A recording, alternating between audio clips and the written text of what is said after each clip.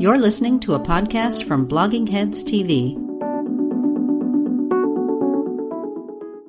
Hi, welcome to Culturally Determined on Blogging Heads TV. I'm your host, Aryeh Cohen-Wade, and my guest today is Tommy Craggs. Tommy, could you please introduce yourself?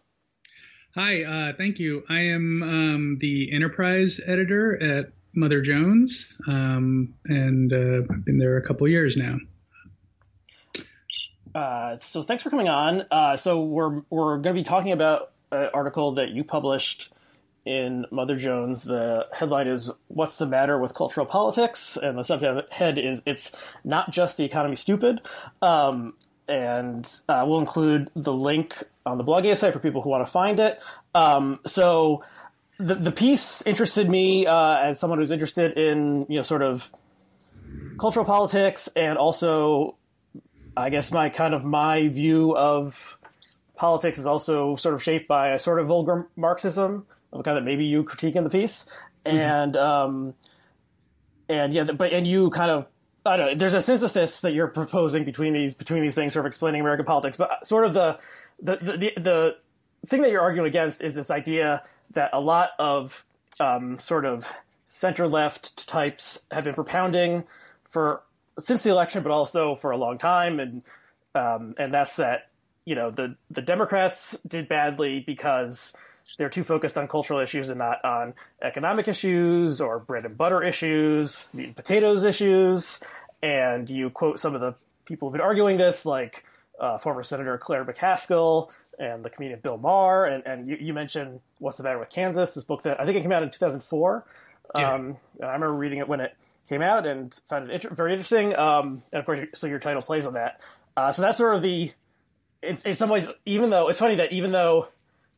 Biden won, sort of like the left side of the spectrum is engaging in like an autopsy, trying to figure out like how did it all go wrong, and the right side actually, which lost, at least lost at the top of the ticket, is like Trump leading the way, saying actually he won. So there's something weird about that. But I guess Biden didn't win a landslide, and the Republicans did well below the ticket. So there's some reason for the Democrats to have a sort of, autopsy type thing happening. But what is your critique? First of all, did I explain the sort of centrist view correctly, and what's your critique of it? That's right. And I would say also, as you mentioned Tom Frank and What's the Matter with Kansas, it's not limited to sort of the center left. I think this is also something that people on the left have been saying. There is like actually this sort of weird transpartisan consensus on this sort of thing, on the idea that that Democrats are talk too much about, now it used to be political correctness. Now it's still political correctness, but we also talk about wokeness.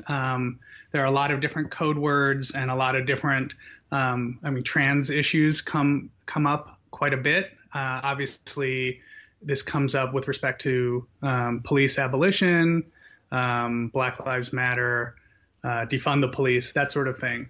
But yeah, the basic idea there, the basic criticism that is being made is that Democrats cost themselves votes by talking about wokeness and issues of identity and what we might call cultural politics. And this has been, this note, you see it over and over after wins, after losses. It comes up over and over again, basically since, I think going back like half a century now.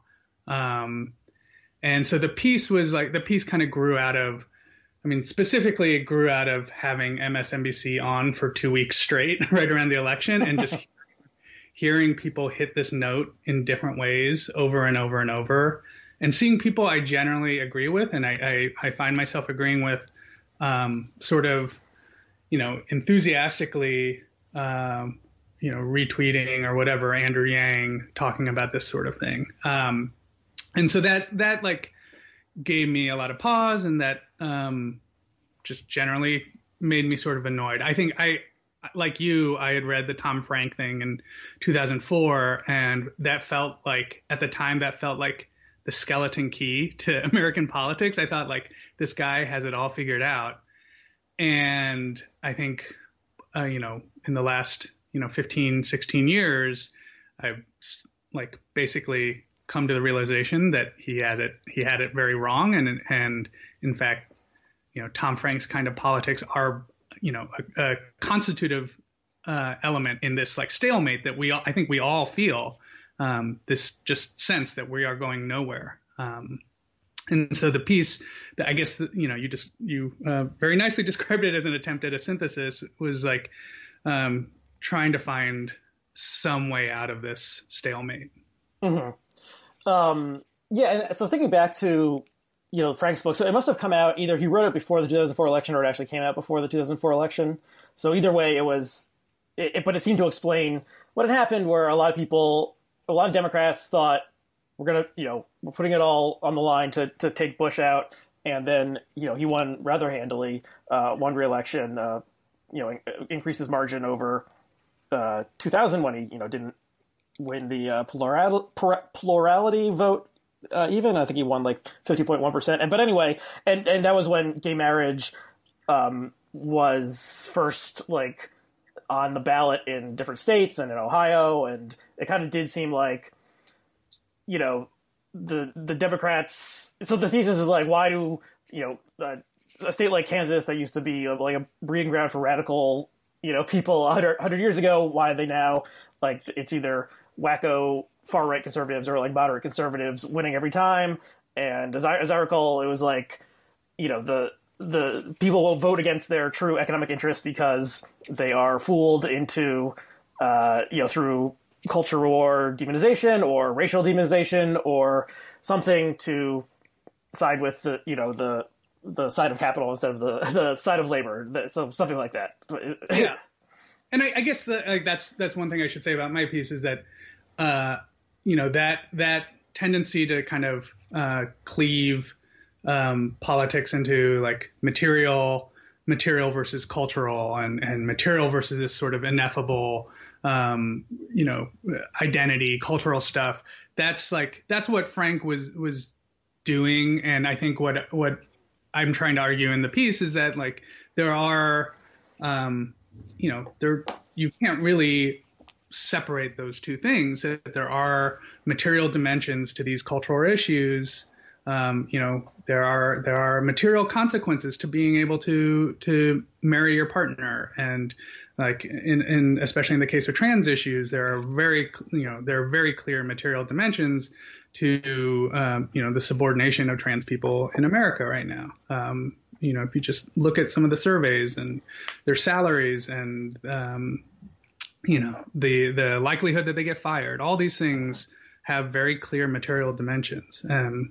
So yeah, that was the other part of the thing my piece was trying to do. Mm-hmm. And let's bracket the trans aspect of this, because in some ways it may be the role that the trans issue, or to talk about it in sort of a blunt way, like is playing in these past 5 years, like the role that like the gay marriage issue played 15 years ago. But you so one of the points, but let's bracket that for now. But you mentioned that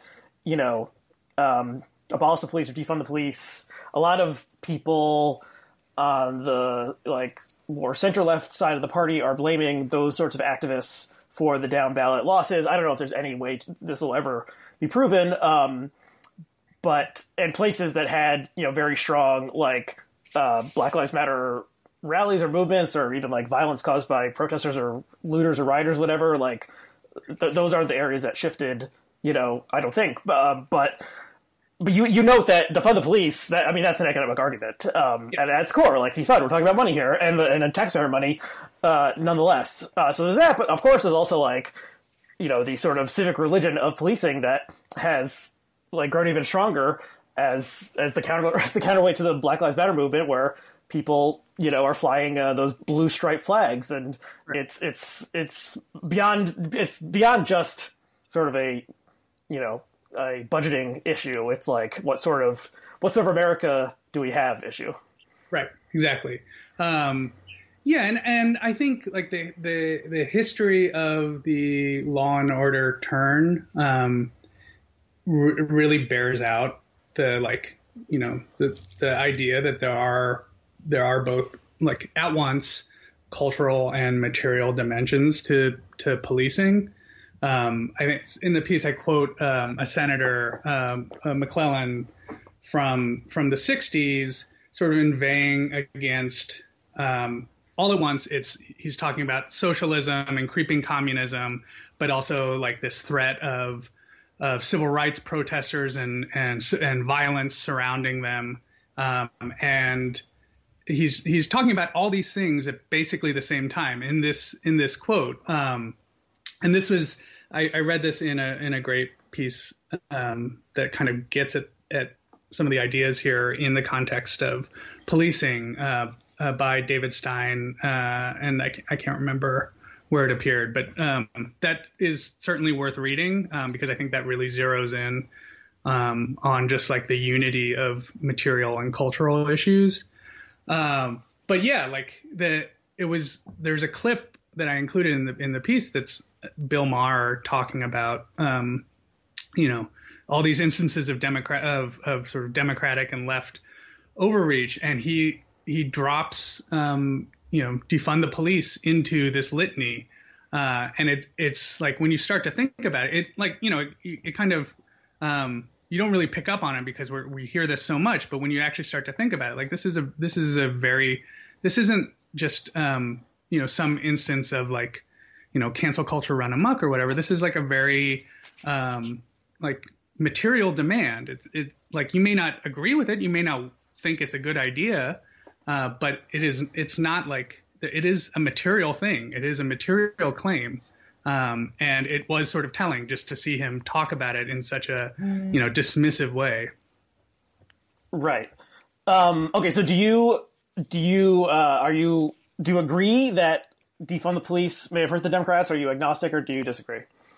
I mean, I don't really care. And I don't think, I mean, I tried, I don't think I articulated this very well, but in the piece, but I do think there is this, like, just the whole idea of a backlash is kind of a misconception. And it's one of these metaphors that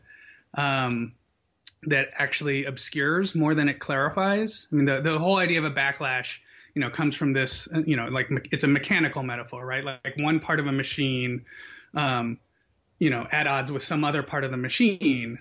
And in the case of something like policing and just, in general, just the subordination of other, some classes to the prerogative of another class, like that's not just a part of the machine in America. That is what the machine does. And this idea of backlash of like two different parts, constituent parts sort of clashing against each other. That's not actually what a backlash is describing. The backlash is describing is like the privileged class sort of reasserting or asserting itself, and asserting its dominance again. So yeah, I have a hard time kind of teasing apart. Well, what's backlash and what's just a thing America has always done over and over. Okay, well, yeah, I mean, the backlash understanding of politics is would you characterize it as the mainstream understanding, like the average MSNBC pundit, like that's the filter through which they view politics. Yeah. It's like you could try to do something and it'll help these number of people, but it might piss off these other number of people, and then you got to decide whether it's worth helping the people over here if it's going to piss off the people over there, if they're going to like get mad at you and vote you out of office or something like that. Yeah, and I think specifically it's sort of the product of indexing your politics to like very particular kind of voter and the like sensitivities of a particular kind of voter. It's the when Clara McCaskill talks about losing some voters, she doesn't need to say what she has in mind for you to envision. She's talking about white people, mostly, white people in the Midwest.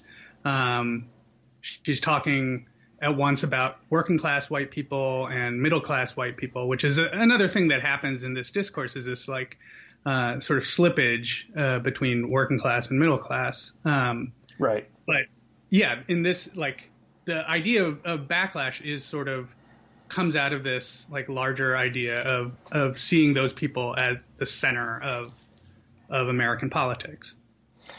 Right. And so you also discuss the term you use is stalemate, and there's a kind of like austerity, mindset, even if not like literal austerity, just like sort of, I don't know, the idea of like there's only so much bandwidth, or there's only so much stuff we can do, and yeah, if you do too much, then there's going to be a reaction, and I don't know, I don't know. I can't decide whether I agree with your critique or not. I mean, like, just looking at sort of things that have been proposed, like that probably won't even happen, but who knows? So one of them would be like this idea that Biden, through some sort of executive order, can cancel some amount or maybe all student debt, because the debt is actually like held by the federal government, and they just will say like, okay, this is forgiven, and then suddenly, millions of people out there who borrowed money to pursue education don't have to pay, $100 or a couple $100 per month. So seemingly there's no like losers from that, because the loser is the federal government. Their loans aren't going to be paid back, but the federal government can create money by pressing a button, so it doesn't really matter. But, just looking on Twitter, which is a weird subsection, but anytime this idea is proposed, there's like people who are like, I scrimped and saved, I had 2 jobs, I was working the night shift at the diner and stealing glances at my law book so that I could like graduate with no student debt, blah, blah, blah. Like, why do you deserve to get like this freebie? And like, it just riles people up. Even when they're not losing anything. It's just like they didn't get something that wasn't possible at that time, but still it really pisses people off. So can we break out of, how can we possibly break out of this mindset when it's not like we're even taking something from these people who, graduated from college 20 years ago. It's just like they get mad because they see someone else get free ice cream. Yeah. Well, I mean, I guess part of the thing that I'm sort of advocating here is by catering to that kind of like conception of like hydraulic politics, one goes up here, goes down here. You're just, you're just sort of reifying the problem, right?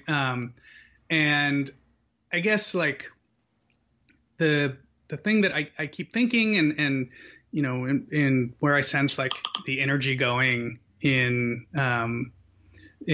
politics is to these ideas that break out of this like hydraulic conception. And so it's like, it's MMT right now, and it's like that's modern monetary theory. Yeah, which is like having a bit of a moment, and like if you fall deep enough into it, it kind of it becomes a sort of metaphysics, and almost like hits these notes that I imagine sort of New Age hit in the 70s, and I'm not saying that in a bad way, like.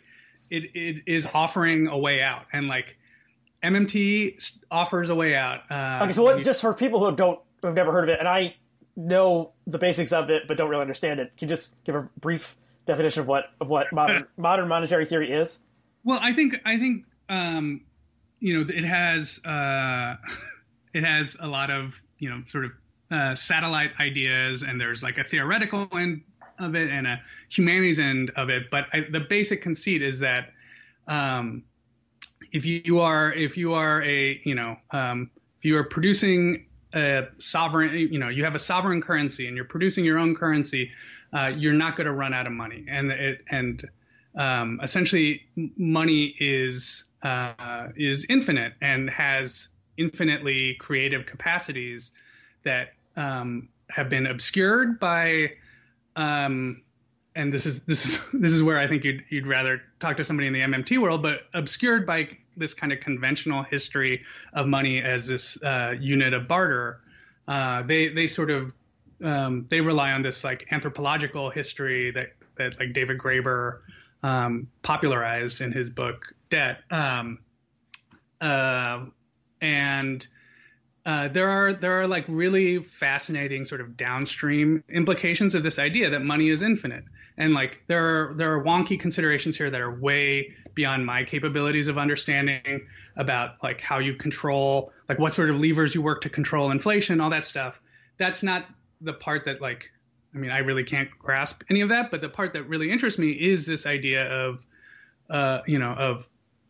like breaking out of these conceptions of scarcity and politics, sort of hemmed in by these ideas of scarcity that like I grew up with. Anybody who's like been on the left in the last 15 years is like, knows exactly what I'm talking about. It's like it's just, and certainly anybody who's been on the left for longer than that. And so MMT does, I think part of the popularity of MMT is that it does offer a way out.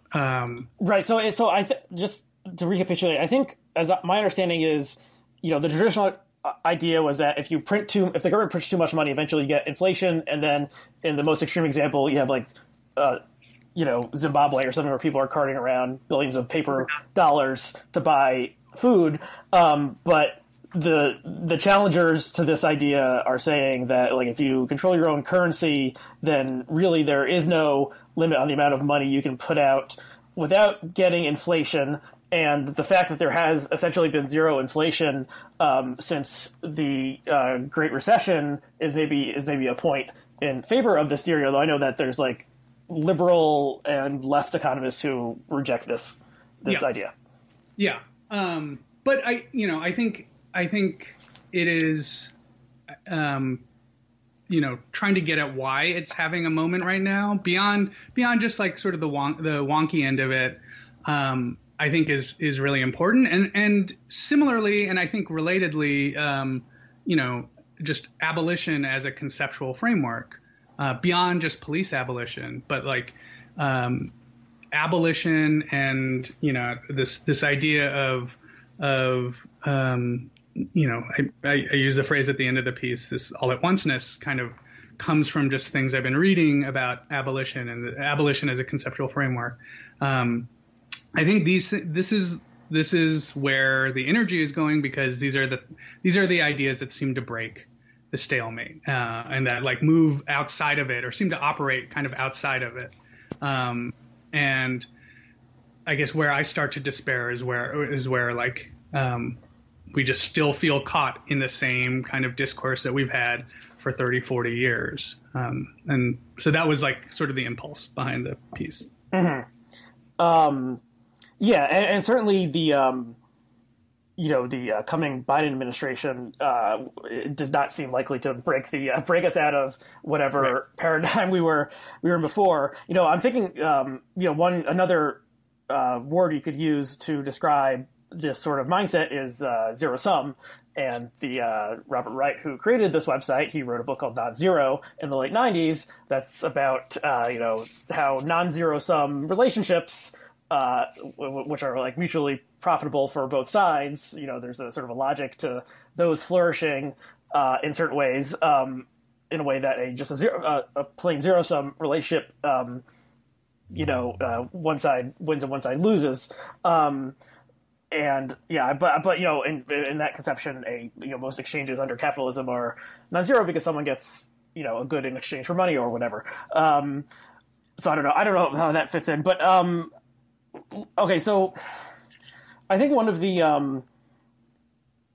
sort of the thing that, aside, like if George Floyd had not been murdered by that cop, then the summer would have been different. But maybe the thing that would have gained attention as sort of the thing that Claire McCaskill would have been talking about is trans issues, and even just the fact that I'm calling it trans issues is a way of sort of setting the terms of this. But I do so in some ways, like I said, the trans stuff is the next generation or sequel to the gay marriage debates, which are now pretty much firmly settled, and probably most people don't even who think or care about that anymore, even though it seemed like a huge deal in 2006, and like Obama opposed it originally, and et cetera, where now it just seems like settled, even though it was only 5 years ago the Supreme Court, made gay marriage legal nationally. It almost seems like of a different world, settled issue, whatever, much ado about nothing almost. But I don't know, like it does seem like trans issues are more like present a bigger challenge to like the conventional way of life, the like bread and potatoes, or meat and potatoes way of life than letting gay people get married or serve in the military ever really did, because in a lot of ways those were sort of like bringing a disenfranchised group into like the establishment sort of thing. Like, is there anything more conservative than getting married? Like it's something fuddy-duddies do. So whereas I don't know, like the emergence of like the rhetoric around trans issues, I'm trying to say this carefully, of course, it like challenges conventional thinking much more. And suddenly, if you grew up thinking there were two genders, well, maybe you're wrong, and maybe you're a bigot for thinking that way. The thing is, there's not like, most national politicians are not really paying attention to this stuff in any way. Maybe, I think Elizabeth Warren said something like she would ask a trans school child to pass judgment on her education secretary or something strange like that. And then sometimes, basically, it just seems like most of the like elected officials are mostly just sort of like, flattering or appeasing an interest group in the way they talk about this stuff, and they're not really going after the material demands, like covering like surgery and health insurance and stuff like that might actually upset things. Then you have things like Tulsi Gabbard just a couple of days ago announced she was sponsoring a bill that would, I guess, like prevent trans children from participating in sports or something along those lines. I don't know the details of it. So do you agree with me that this is somewhat different, and it's not just like, oh, those gay people, they're gross, they're weird, I don't want to deal with them? Like simple prejudice. I think to the extent that it is like a direct challenge to this conception of a gender binary, and like that is kind of central to it's central to a lot of ideology and also forms of oppression. I think, yeah, like for sure. And I guess that's one thing that I keep thinking about is, the people who don't see these neat divisions between the cultural and the material, the people who actually understand this like kind of all at onceness, and understand that like oppression happens along, different axes in acts in different ways. Like the people who understand that the best are the right, and that to address it, I think you can't just concede altogether. I mean that's the turf on which you have to like fight this particular fight. And it is, I guess it's strange to me to see so many people ready to concede altogether. Particularly people on the left. I don't know. I guess I'm not really engaging with your question there. Well, I think like, the gay marriage fit within the Thomas Frank formulation in a pretty easy way, where it's like, let's rile up the hillbillies or whatever with this idea that like gay people are coming to like convert their children. And really, their life is not affected by gay marriage, in any way whatsoever, but we're going to get them like onto our side by demonizing this like persecuted minority. So that fits within it. But I'm not sure if trans issues fit within that in the same way. I mean, yeah, okay. So the gender binary is central to a lot of life, and it's certainly like it's more central to life in general than like racial categorizations are, I would say. And yeah, it does seem like a more radical thing than just saying like black people should be able to vote, without the state trying to impede it, or gay people should be allowed to get married. It's just like it. I don't know, but anyway, but I still almost, but it still almost is like what is the percentage of people who are trans? I don't know, it's like 1% or something. It's smaller than the number of people who are gay, and it still does, in some ways, it still does fit within that, like, here is this group, like, you, like, middle America, in quotes, should be afraid of them, and, I will, like, protect you. The GOP congressman will, like, protect you from whatever crazy stuff, like, these people want to do to your children. Yeah. I mean, and I guess I do want to emphasize, sort of in line with what the piece is arguing, that I just would not accept the Tom Frank formulation that this is like about whipping up fears and inflicting false consciousness on the rubes or whatever. That like, and I think that element is actually clearer with some of the trans panic, because that is, there are, I think we all kind of accept on some level that there are like material dimensions to the gender binary, and that has like real material ramifications. I don't think that's like, I think that's obvious to anyone. And so I think like what the trans issue actually is, and the way it is both cultural and material at once is like much clearer, I think, than, maybe with gay marriage. I'd be curious. I would actually be very curious to hear, some of the people who are involved in the gay marriage push over the the decade and a half that it took to happen, where they would see the parallels and where they wouldn't. Right, and so when you said that, the first person who popped into my mind was Andrew Sullivan, who wrote the New Republic cover story or whatever in 1989 or something about gay marriage, and was pushing for it for a number of years. I don't quite know where he falls on the trans issue, but I have a feeling that he's not super sympathetic, but he's kind of taken a reactionary turn in the past couple of years anyway. Okay, so let's talk a little bit more about like culture and materiality, which is interesting to me because as I host a podcast about culture, I enjoy culture. I'm a culture lover, but also I think a lot about how like the material conditions influence culture. So one example I just heard on a podcast yesterday. This is the Feminine Chaos podcast, which formerly was on this site, is now has spun off onto their own. And so they were talking to Jessica Crispin, who was the founder of Bookslut, the very early online book magazine. And the question was, why do a lot of like best-selling novels these days seem like they're actually like written for children? And she was saying that it's because the authors know that they want their book to get optioned by Hulu or Netflix for a series. And so you need, for something like that to happen, you need a sort of straightforward hero, straightforward villain, maybe some science fiction-y or fantasy elements to it.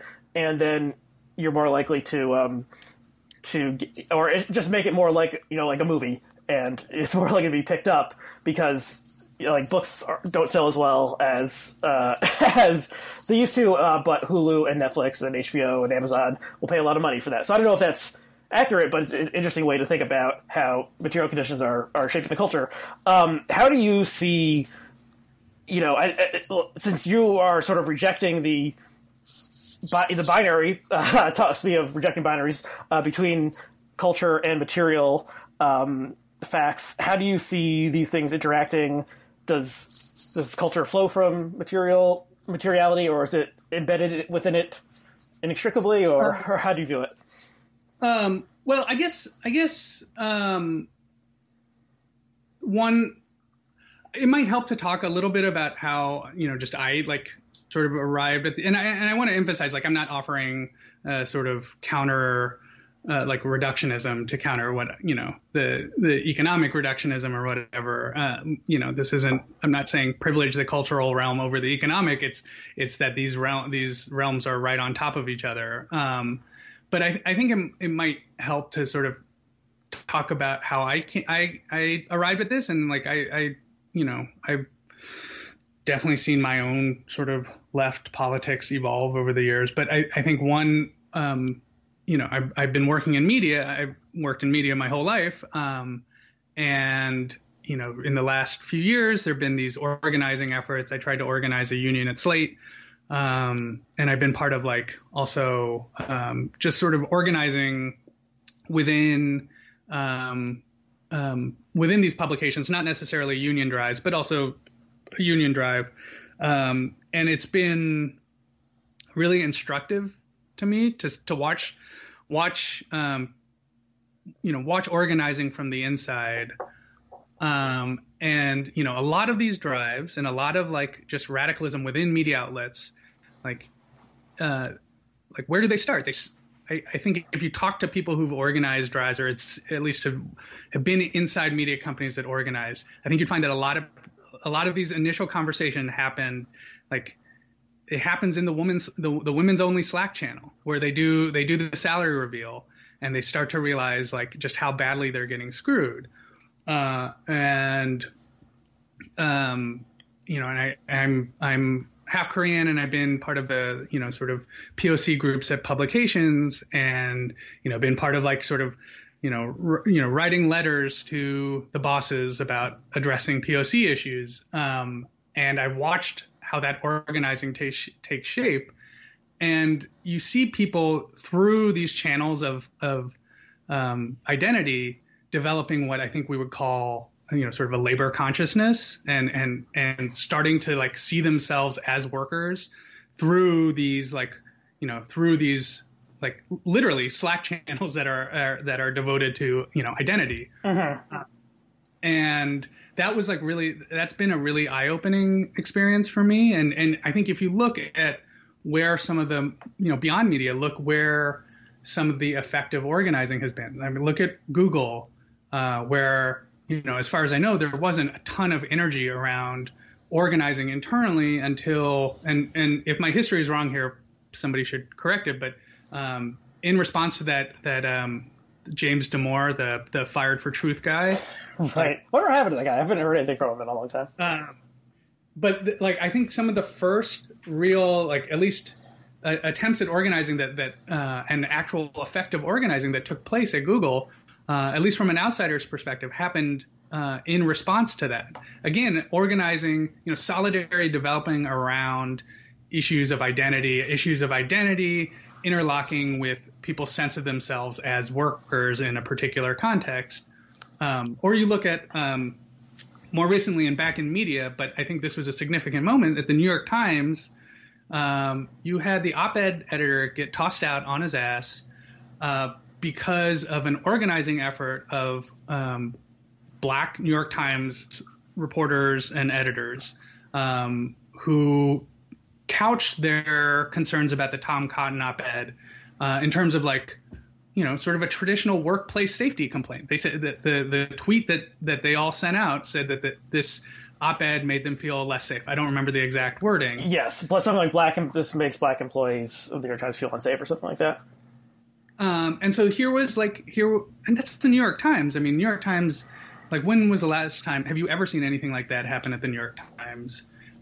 It was, to my mind, one of the more significant labor victories. And it was certainly in the part of the left I see on Twitter, I saw people sort of making fun of it when this was a big worker victory. They got,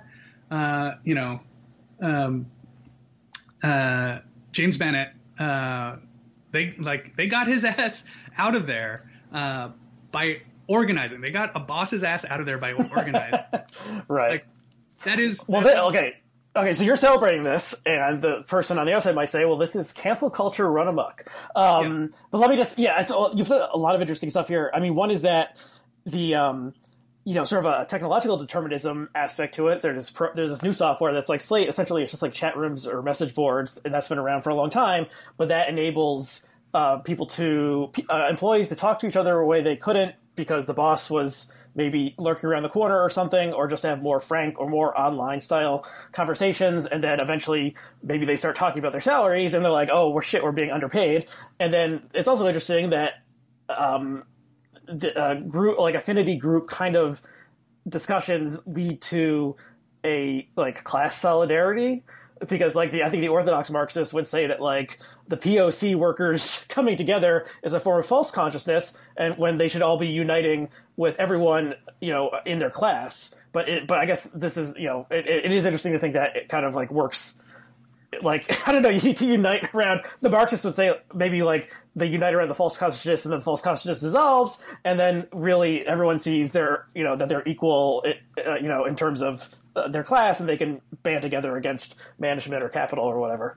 Yeah. I mean, I think the traditional, the traditional sort of white leftist view is that like organizing around sort of race and identity just sort of deepens these sectarian divisions, and is sort of playing the boss's game. But I think what I'm trying to get at is that, like, I mean, you think about organizing a workplace in general, you are organizing different people situated differently within this workplace. The whole goal is to identify, common enemy, common grievance, common sources of oppression, and common modes of redress. But you are talking to different people situated differently. And the idea that those differences are somehow like, those differences don't really matter, but like, the differences created by, race and these like illusory cultural issues, like those are significant and must be observed and, like transcended or whatever, and not like, just challenges to any kind of, workplace organizing. I think that is itself part of the problem. That is an incredibly inarticulate way of putting it. But I think there's just this like overrating of certain kinds of differences that essentially like reproduce like kind of larger racist ideas about the salience of race.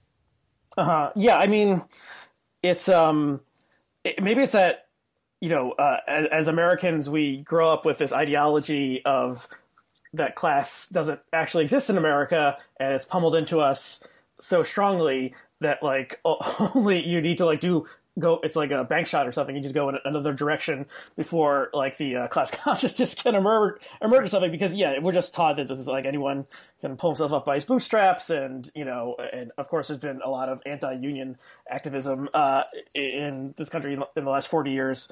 But I think I don't know. I would celebrate James Bennett getting tossed on his ass because I thought he did a pretty bad job as the editor of the New York Times.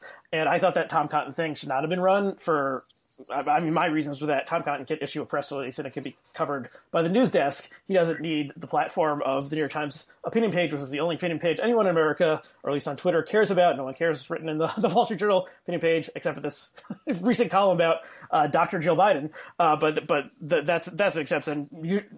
People are obsessed with the New York Times op-ed page. But that piece, I don't think that piece should have been published because he could have just put it on a blog post on his website or something, and that would have been fine. But I also thought, so I was not shedding a tear for Bennett, but I also thought like the rhetoric about how this is like makes me feel unsafe, or makes black New York Times employees feel unsafe. I thought that was kind of like a bullshit move also, because like, does it really? Like, you're a Times reporter, and when you say unsafe, that's when like the HR managers start like perking up and like getting the lawyers like on the phone, because an issue of safety is one that like a lawsuit can be filed over. And rhetoric, there's all this conversation about rhetoric of safety and safetyism and stuff, but like, I don't know, I just like the reason not to run that piece, aside from the fact that Tom Cotton doesn't need a platform, he has a platform as a U.S. senator, is that like it was a horrible piece, and it advocated for the state to inflict violence upon protesters, not that like it made specific people feel unsafe in some attenuated way. But it was almost like meeting bullshit with bullshit, and so I don't know. I throw up my hands, I guess. I mean, I have not talked to like my non-white friends there about that particular campaign, and so I'm not going to not going to like make any judgment on the sincerity of it, but I do think it was effective because it was couched in that way. And like you said, it pops different kinds of flags than just like making the argument you made, the sort of straightforward argument, like the editorial argument. That's just, I don't think that causes the same sort of stir. No, it's not what gets attention these days in the existing media environment. It's just saying like, you shouldn't have published this because then people are like, what about free speech and everyone deserves to have their voice and so on. So yeah, couching it, like it was savvy, I think, too, what they did. If their goal was to get Bennett out of there, I don't know if that was really their goal, but it could have been. And like I said, I think Bennett made a lot of like shitty choices in how he ran the page since he took it over. I do. I also would not, I would not make too many assumptions about the disingenuousness of the claim. Like there are again, like having been in sort of POC groups within editorial operations, I don't know if there are cases where people felt like immediately physically threatened, but I do think that this some like the whiteness of these institutions does leave sort of POC reporters and editors feeling vulnerable in a way that I think that campaign conveyed very effectively. I don't think the idea there is that they set foot out onto 8th Avenue or whatever, and they're going to get punched or something. I think it speaks to like this like sort of general unease, which is like a physical unease of people being in these like very white kind of media institutions with very white assumptions and with making very white decisions about whose lives they can be blithe about. So, yeah, and I'll just say, arguing against my previous point, I can't speculate about what James Bennett or his editors were thinking, but it's almost there's a style of writing or opinion journalism that existed for a long time that was very much sort of like playing a clever game, and like Slate was maybe took part in this for a certain percentage of its time, where it's like, let's make a clever argument and maybe we don't really believe it, but like it's kind of funny and it's counterintuitive, and that's something valuable. And I guess this goes back to the New Republic, which we were discussing earlier, and Robert Wright and Mickey Kaus, co-founders of this website, both worked there in the 80s. But that sort of like, I mean, the piece that David Plotz wrote about how he hated pandas, that would be like the just silly version of this. But then like, did Bennett really like think about the fact that he was printing on his page, like saying like, someone should like send in like tanks and people with and soldiers with like bayonets to confront the protesters? Like he probably, I doubt he really, well, he never read the piece, we know, but also like, if anyone really stopped to think about that for a little bit, it would move beyond sort of the intellectual game aspect of it towards, like if this really happened, then Americans would die, and that's bad. So yeah. I mean, and I think in that case too, there's also the old tradition of publishing things by public officials, and not treating them, not holding them to the sort of standards you would hold anyone else, that and that you're just a mechanism to convey some public figure's ideas about whatever, and not that you have any duty to like edit or sharpen those ideas. Right. And I think I've done episodes on this topic before, one with David Cleon, I'm remembering, but like, it is strange that, speaking of material and technological conditions, anyone can publish anything they want on a website or on Facebook or something. And like, it's no longer that the New York Times owns the printing presses and the distribution channels such that they totally control the conversation that is happening, and yet that particular institution, because of its history, still is the one that like sets the agenda. And so like if Tom Cotton had published a Facebook post that was the exact same thing, people would have paid. It was the fact that like the thing that we all agree, even people who hate the New York Times agree, like this is the important thing. Every day they publish the important opinions that we all need to pay attention to. Like they were the ones who did this, who gave it their imprimatur, even if they're like, we're airing all sides of this debate sort of thing. Like that, I think that was a key thing that set off the firestorm that resulted in Bennett resigning or getting fired. But we've moved a little far afield from the piece, but I want to ask about. Well, why don't we talk about where you end the piece, which is with this a scene that you witnessed in Oakland and involves this group called Moms for Housing. Could you talk a little bit about that and why you decided to end the piece with this tableau?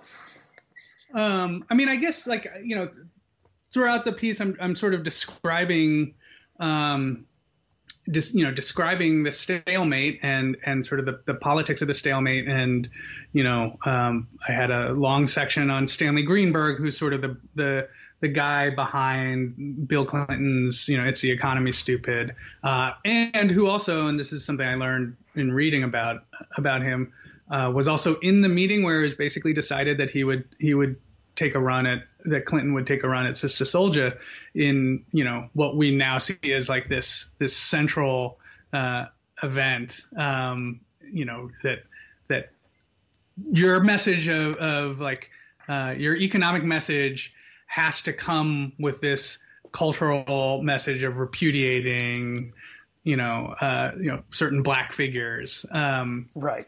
And which I thought was like a really significant, just the fact that It's the Economy, Stupid guy was also one of the Sister Souljah guys. That is fascinating because Sister Souljah has become such an iconic thing that people. People were saying that Biden needed a Sister Souljah moment for a long time. He never did in one anyway. So much for that. But yeah, it is. I mean that is seen as sort of the iconic, sort of white person denouncing the Black radical.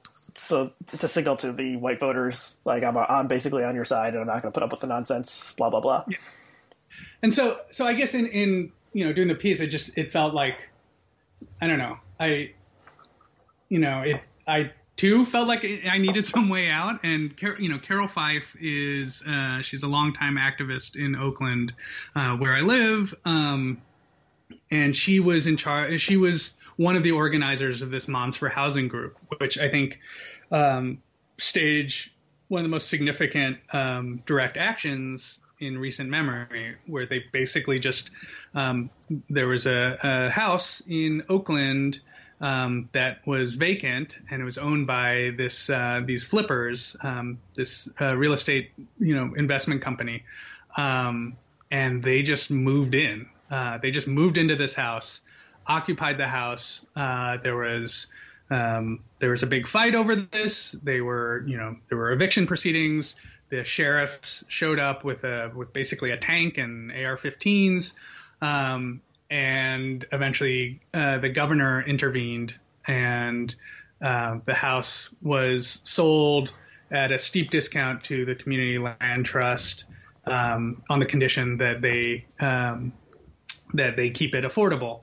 And so Carol Fife was instrumental in that. And she was then in the past year, she ran for Oakland City Council, and essentially on a pretty explicit abolitionist platform, and drawing on a lot of the enthusiasm she created over the Moms for Housing stuff. And so her candidacy was really exciting to me. I mean, what she did with the house itself was really eye-opening to me, and that was one of these moments that felt like she wasn't going to take on the stalemate on its terms. Like, they're just going to move the moms in. The house is empty, operating from the premise that housing is a human right. She just claimed it. They claimed it. And that idea of a really simple and very elegant idea, unhoused people deserve a house. That idea has spread. It spread to Minneapolis with the Sheraton Hotel, where this was in the aftermath of the initial Floyd protests, when this this neighborhood near, I guess, was it the third precinct? I don't remember exactly, but the where they had burned down the police precinct, the hotel, it was essentially a sanctuary, and it was sort of the unhoused people moved in there. They had sort of volunteers working at it was a Sheraton hotel, and it worked for a brief period. It was actually a functional commune essentially.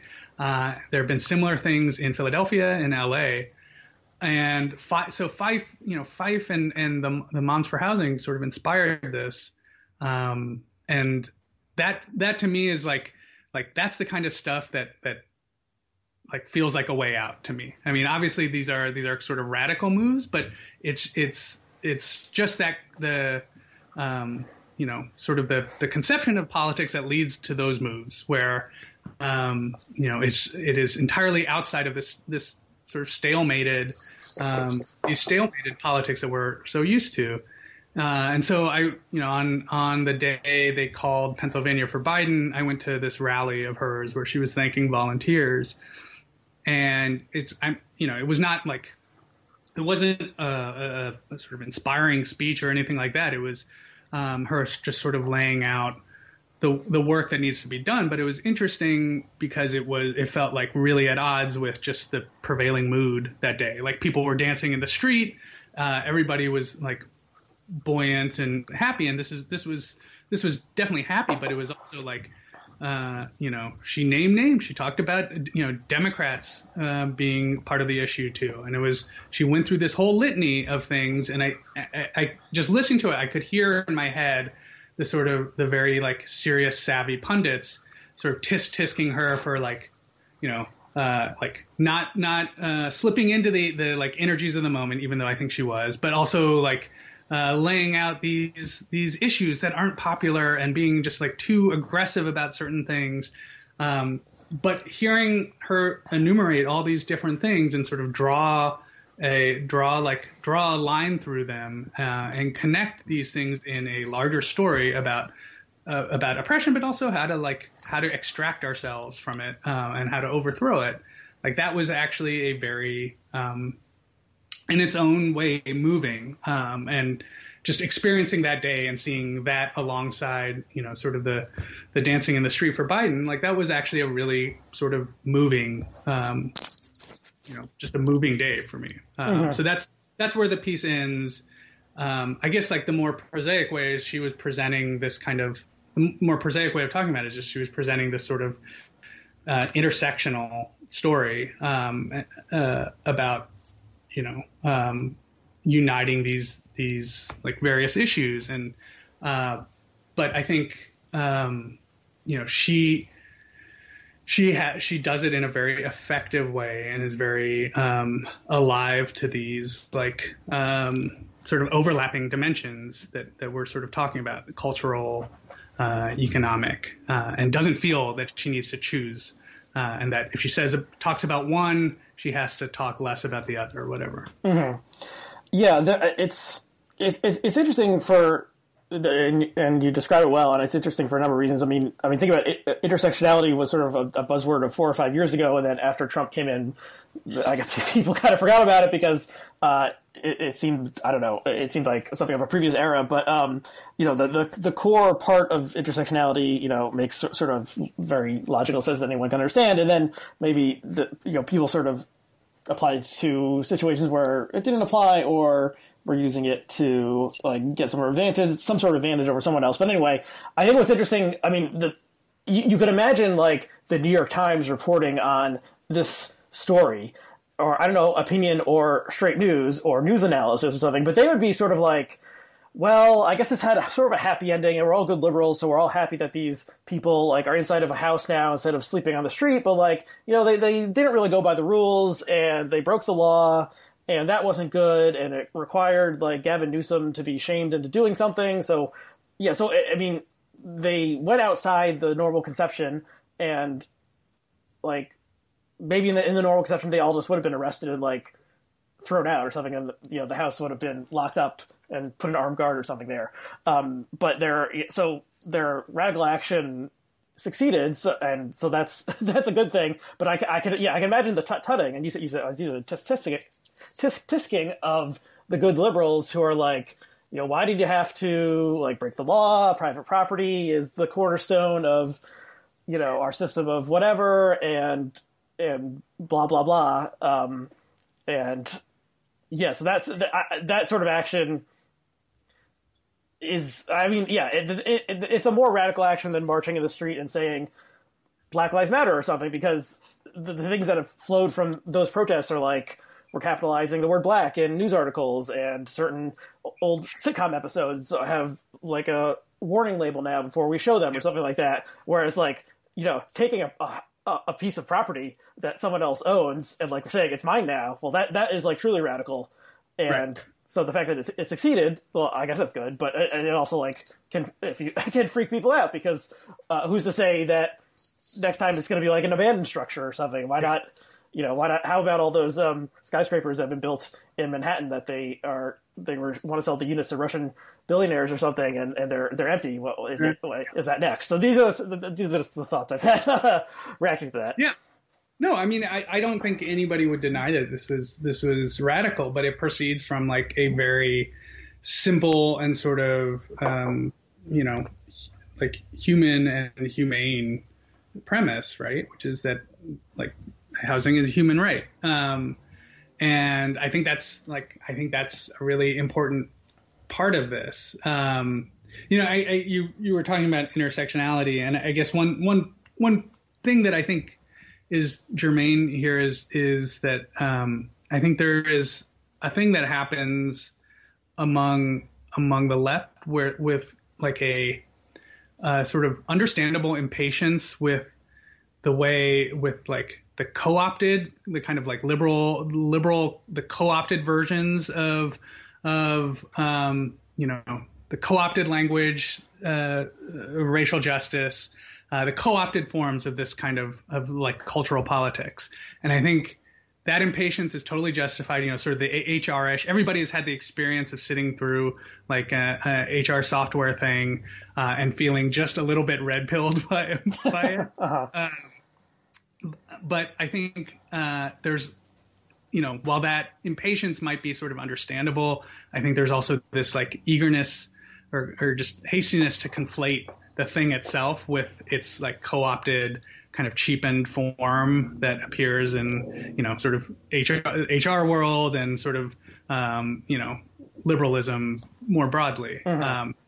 And I think, intersectionality sort of fell victim to that sort of thing. But I think it gets at sort of an important idea, and there are different phrases for it. Targeted universalism, and I think that idea gets at something essential to, I think, whatever has to happen next. This whatever way out we identify. Yeah, and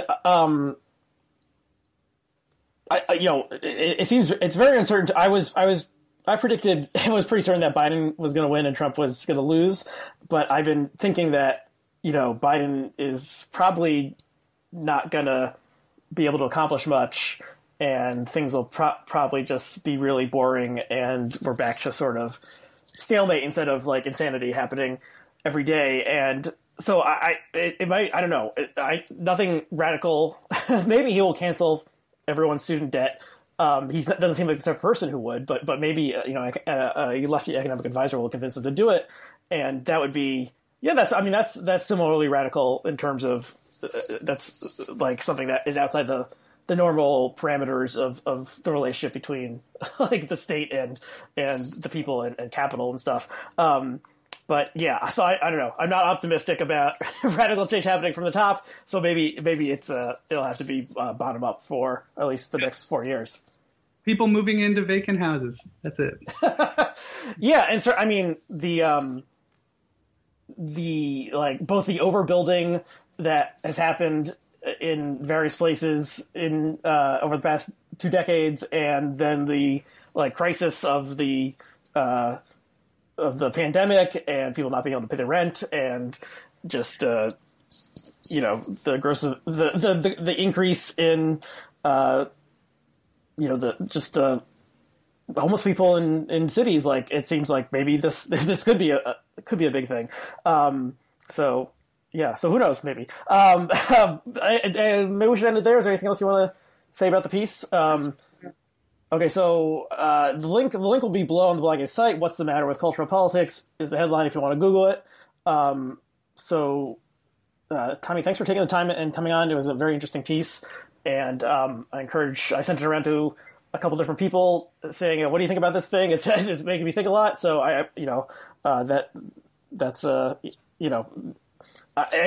like sometimes the best like essays or something like pose the question, not provide exactly the answer. So I feel like this is one of those good pieces that like crystallizes the question, and then more, we need to continue to think about what the next step or what the answer is. I know I'm going to spend the next however many years arguing with my own piece in my head. So. Is there anywhere you want to point people to seek out your content in general? Read Mother Jones, subscribe to the magazine, read motherjones.com. Okay, cool. And people can subscribe to this show in iTunes or Apple Podcasts or whatever your podcast app is, and they can rate and review it, and that helps other people find it. Everyone knows this already. So Tommy, thanks for taking the time and coming on, and thanks to our viewers and listeners, and we'll see you again next time. Yeah, thank you.